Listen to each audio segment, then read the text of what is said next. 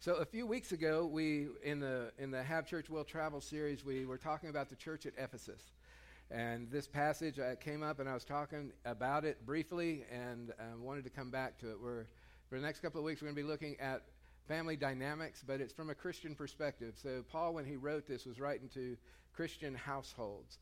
And a great thing can happen if we learn to live this out, because it's not just for us. It's people will look at us, and the things we're going to talk about today, if we live them out, it's distinct and it's different, and it can be something that God uses in the lives of families around us, so not just us. And we do that by being an example of a better way, of a different way. We can learn to speak the truth in love and not just argue.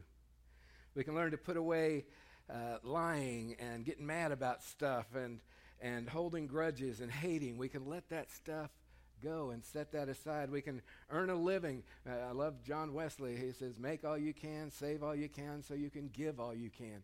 We make a living so that we can impact the world around us by the giving that we're able to do. We can tame our tongue and take and control that so that we can be a positive influence, so that we can encourage others, that we can be life givers in what we say instead of life takers. Or anybody know any energy vampires where you're around them and the next thing you know, you're like, we know people like it. We don't want to be that. We want to be people who they want to be around us. It's like, I need some energy. I want to go hang out with Kit. And people do go hang out with Kit, because she's that type of a person. She's an encourager and a life giver. We can live lives that are countercultural, and today we're going to discover that we can do our part in the context of our homes, our household, and our family. Now, there are some issues this morning, and I'm not going to dodge those things. There's some words in here that have meanings and things that I'm going to challenge today. I want to reframe some things for us. One of the first ones is the word head, right? In our world, the head usually has to do with ruling over someone, right? And dominating someone, or putting someone subordinate to you. And as a result of that's the way it's been defined, I think in the Christian world we've accepted that. Probably unthinkingly. It's just kind of, this is what we were raised with, that's what it means. But I don't think that's what God is getting at here. That we believe that headship has to do with dictating and ruling over. But I want to revisit a passage earlier in Ephesians chapter 1, verses 22 and 23. It says, God has put all things under his feet and has made him the head over all things, talking about Jesus, the head over all things for the church, which is his body, the fullness of him who fills all in all. The church, which is his body, that's us.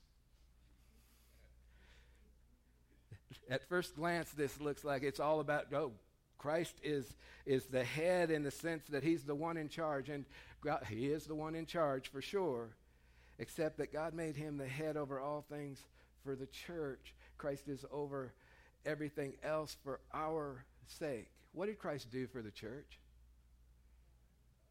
He sacrificed his life. That's what it means. That's what headship in the church should look like. It's not lording it over people.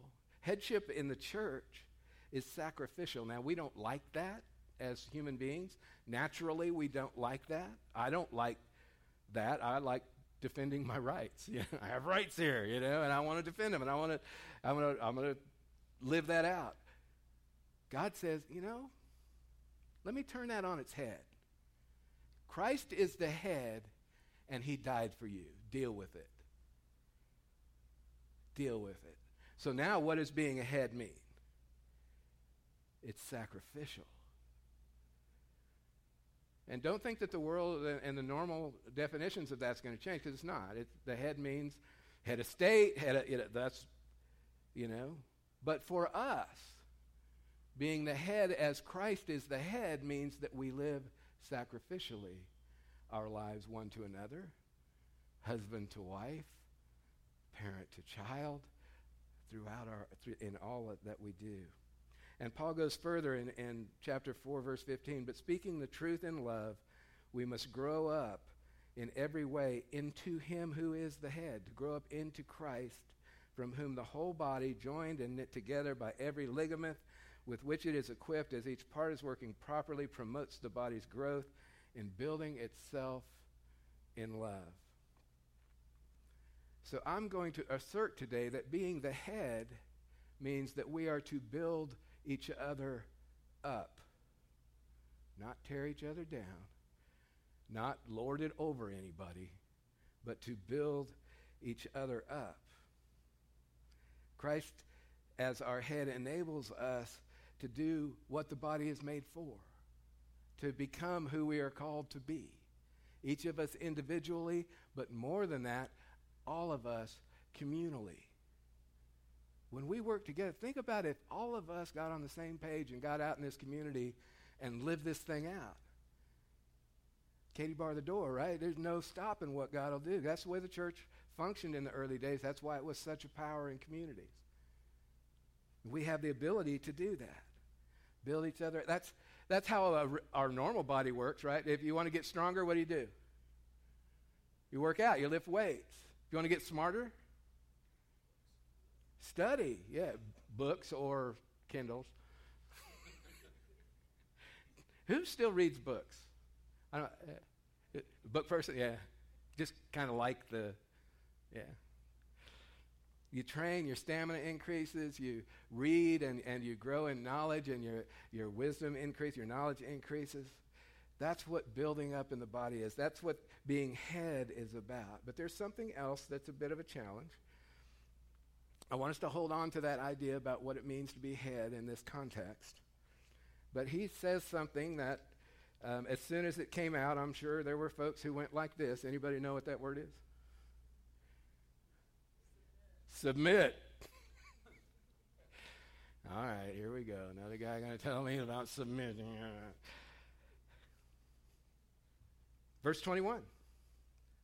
Submit to one another out of reverence for Christ. Submission is one of those things we don't care for in our modern liberated world. We don't like it because it means setting our own rights aside. But we have to realize something in this context, that this is not about subordination. This is not about one person being here, another person being here. There's no sense of that in this. And I also want to point out, because there's other passages. There's a passage in Colossians that doesn't include this. I'm using Ephesians because it's the most complete passage. Peter also talks about marriage. So there's places in the Bible where if you grab one of those and you don't look at the whole picture, you'll miss this passage. And this passage is absolutely critical to understanding what God is talking about. Read that for me. What's it say? Submit to who? One another. This is not about the man over the woman or the woman over the man. This is submitting to one another for God's glory, out of reverence to Christ. That's what we're talking about. And that's why if you exclude this passage, I hit on this that week, if you exclude this passage, you've got all kinds of bad teaching in the church. You've got to have this passage. If you exclude it, you've got one-upmanship, you've got that subordination stuff works its way in, all of that stuff. You've got to grab hold of this. And I would argue as well that the only way that you can submit yourself to one another is if you're free to do so. To submit means that you're free. You get to choose. You get to choose whether you submit or not. And here's the key, and this is where we get in trouble, and historically we have in the church, is that if it's not your choice, then it's not submission, it's oppression. Marriages are not supposed to be based on, our relationships are not supposed to be based on oppression. And if you take away the choice from someone, it's not anything to do with submission. That has to do with oppressing them.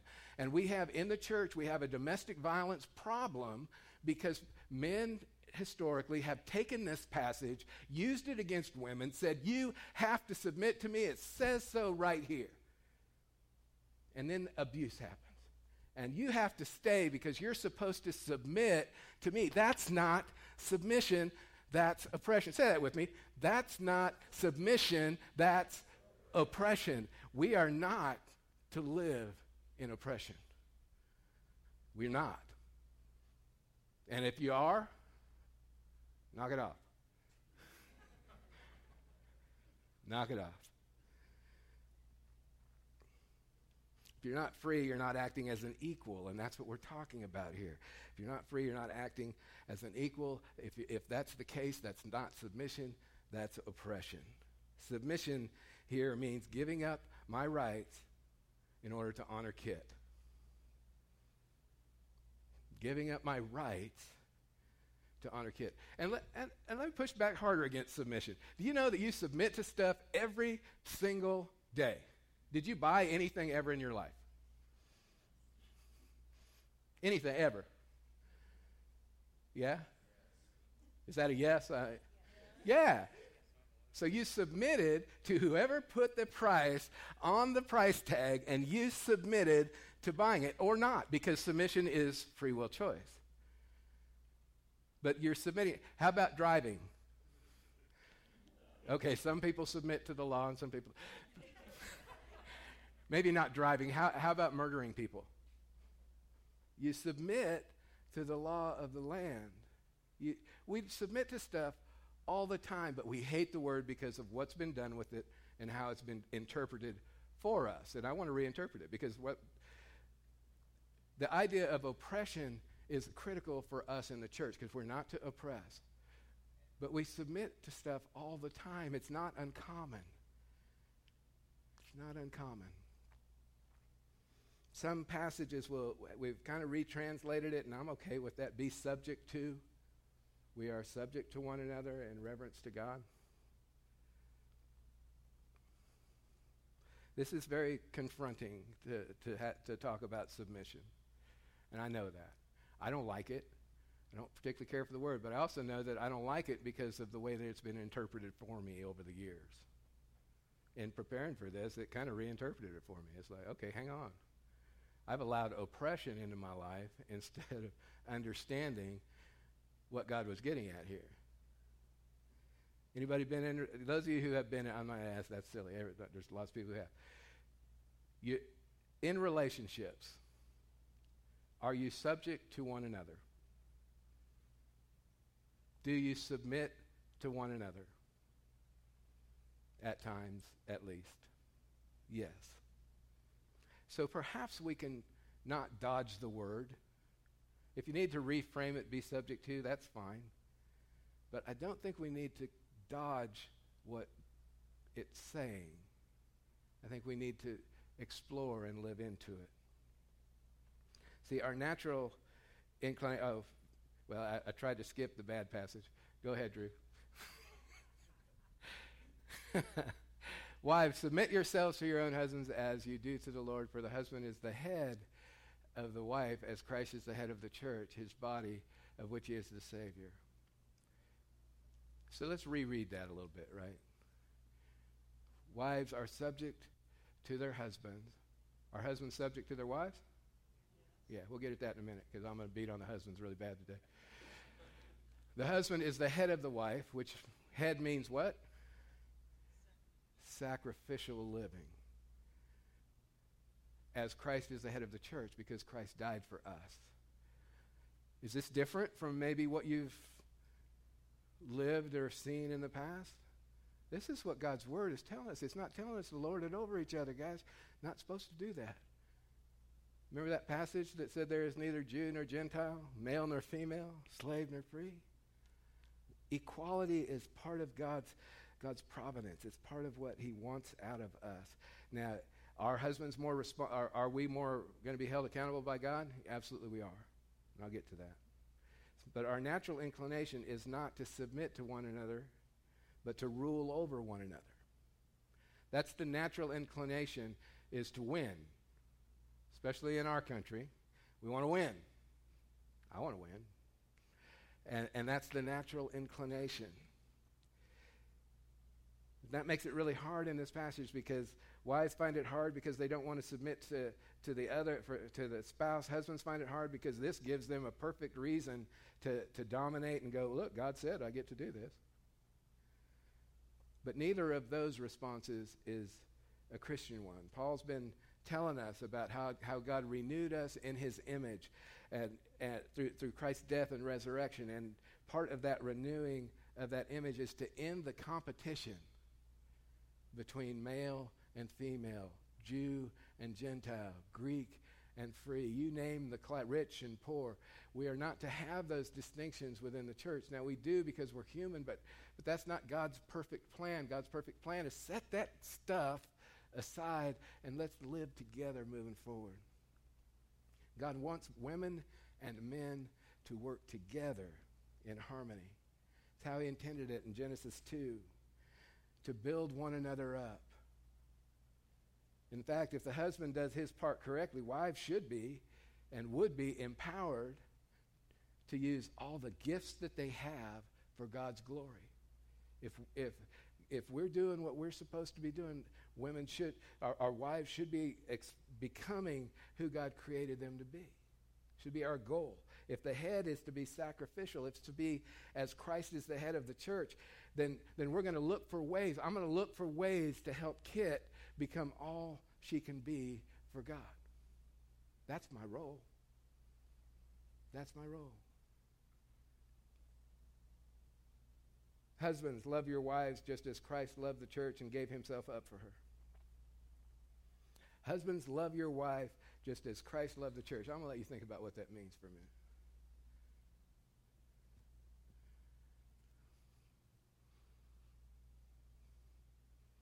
As Christ loved the church.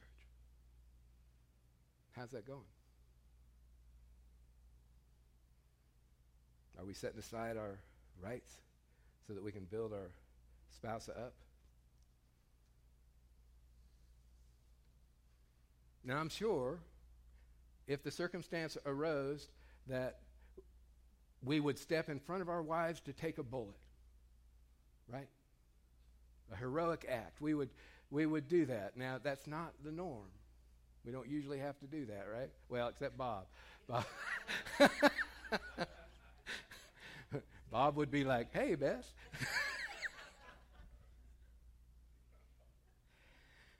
But here's the thing. Those are extreme circumstances. God is talking about the everyday, guys. Am I willing to set aside my life in that am I willing to step aside a daily life bullet for Kit?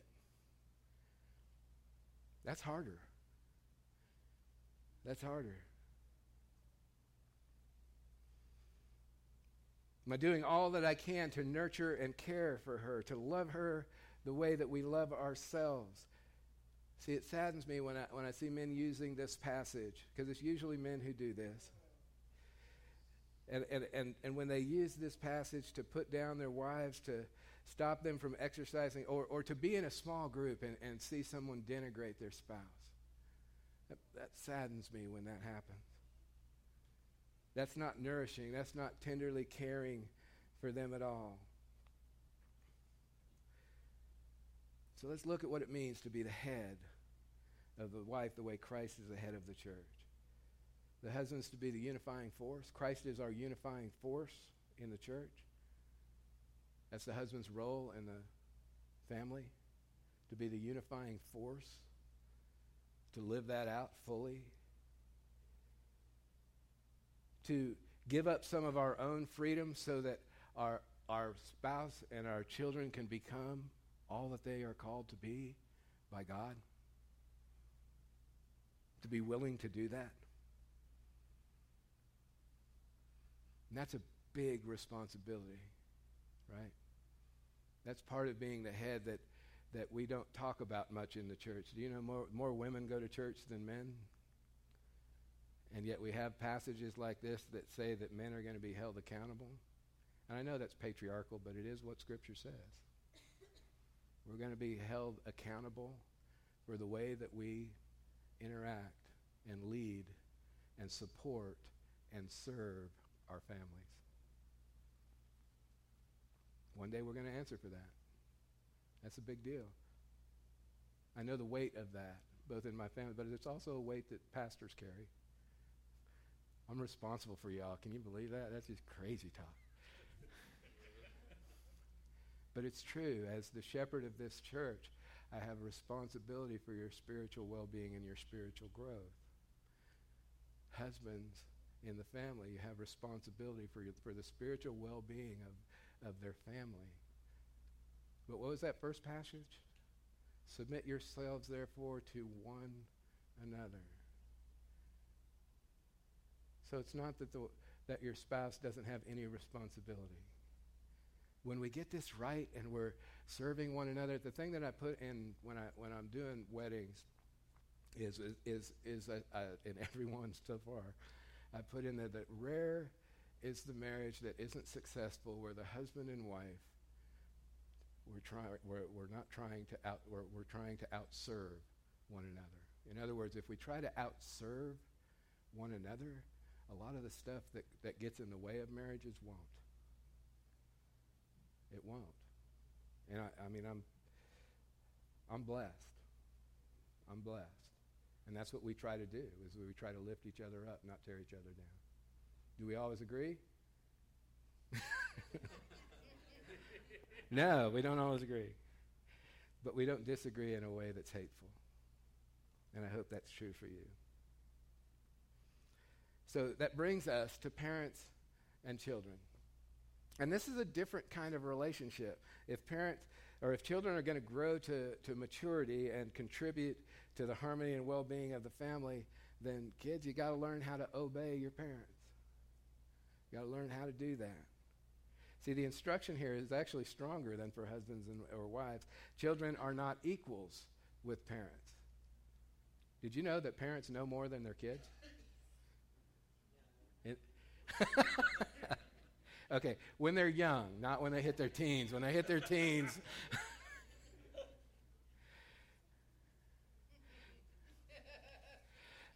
and there's, yes, Drew, believe it or not, both Andy and Christy know more than you do.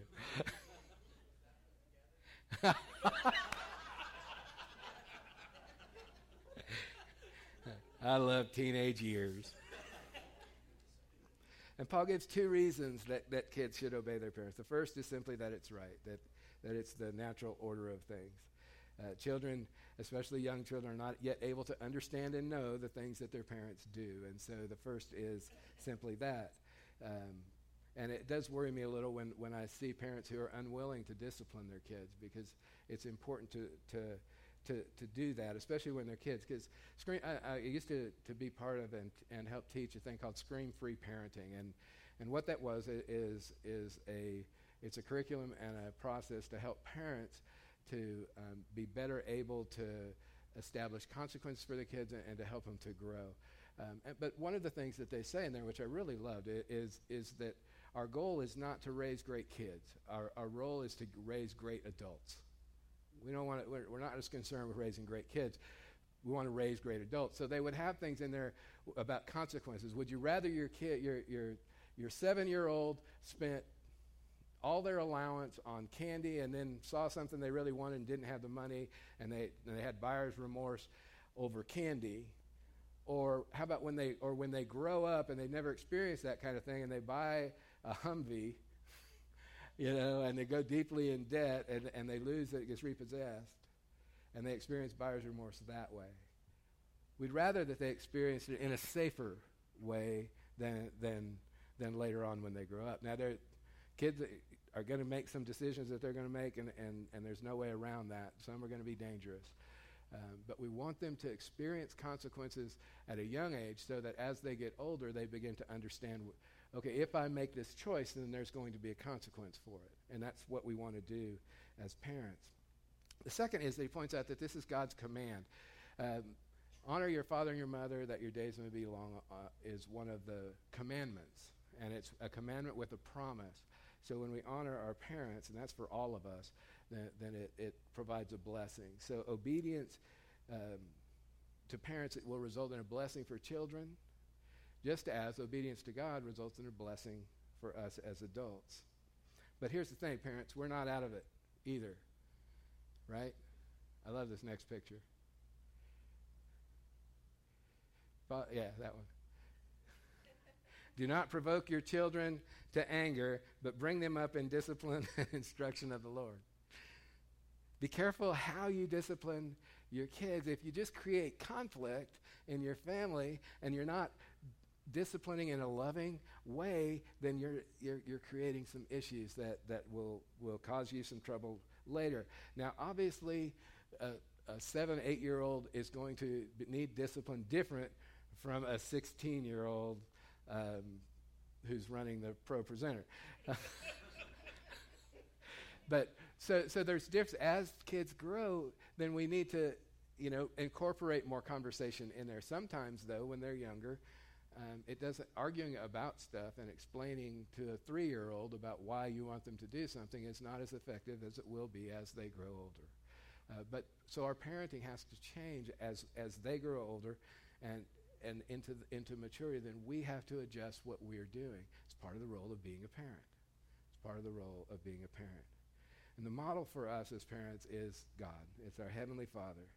We need to treat our kids the way that our Heavenly Father treats us. And that means that just as the husband lays down his life for the wife, so the parents are called to treat their children with a sort of love and patience and forgiveness that God extends to us. Same love and forgiveness that God extends to us. That's the way that it's designed to work. So this morning is I hope challenging. It certainly was challenging for me. But there is a real opportunity for us in the church if we're willing to look at what it means to be subject to one another and to live that out, and not to live it out in a domination way, but it's not about oppression. It's about submission, setting our own rights aside for the benefit of our spouse. That's what it means to live as Christ would live. And let me make this note too before we close, is that if any one of the parties decides not to do that, if we decide not to submit to one another, then this falls apart. It just falls, it's not, because then someone is hanging on to, I have a right to do this, and you may well have that right. But if I'm lording it over someone, then the healthy Christian relationship and the household and home will struggle. And you see that quite often, unfortunately. It's not easy to live this way. It's not easy. But it is what we're called to. It's a sacrificial kind of living. And I will say that it's worth it. My experience certainly is that it's worth it. Kit and I have the kind of relationship that I would have never dreamed possible in my addiction years. I didn't know how to do a relationship. I knew how to take hostages, but I didn't know how to do a relationship. And we have a relationship that is incredibly impossible for us to have. Both sides of that, but that's part of it. And I'm very grateful for that. But I had to learn that I didn't have to win every battle, and that I didn't have to, I deserve, I deserve. You ever say that to your spouse? I deserve, So I hope that makes sense. I hope that it reframes some things, and I hope that makes you think. I hope that makes you think and examine. If you'll bow with me. Father, we come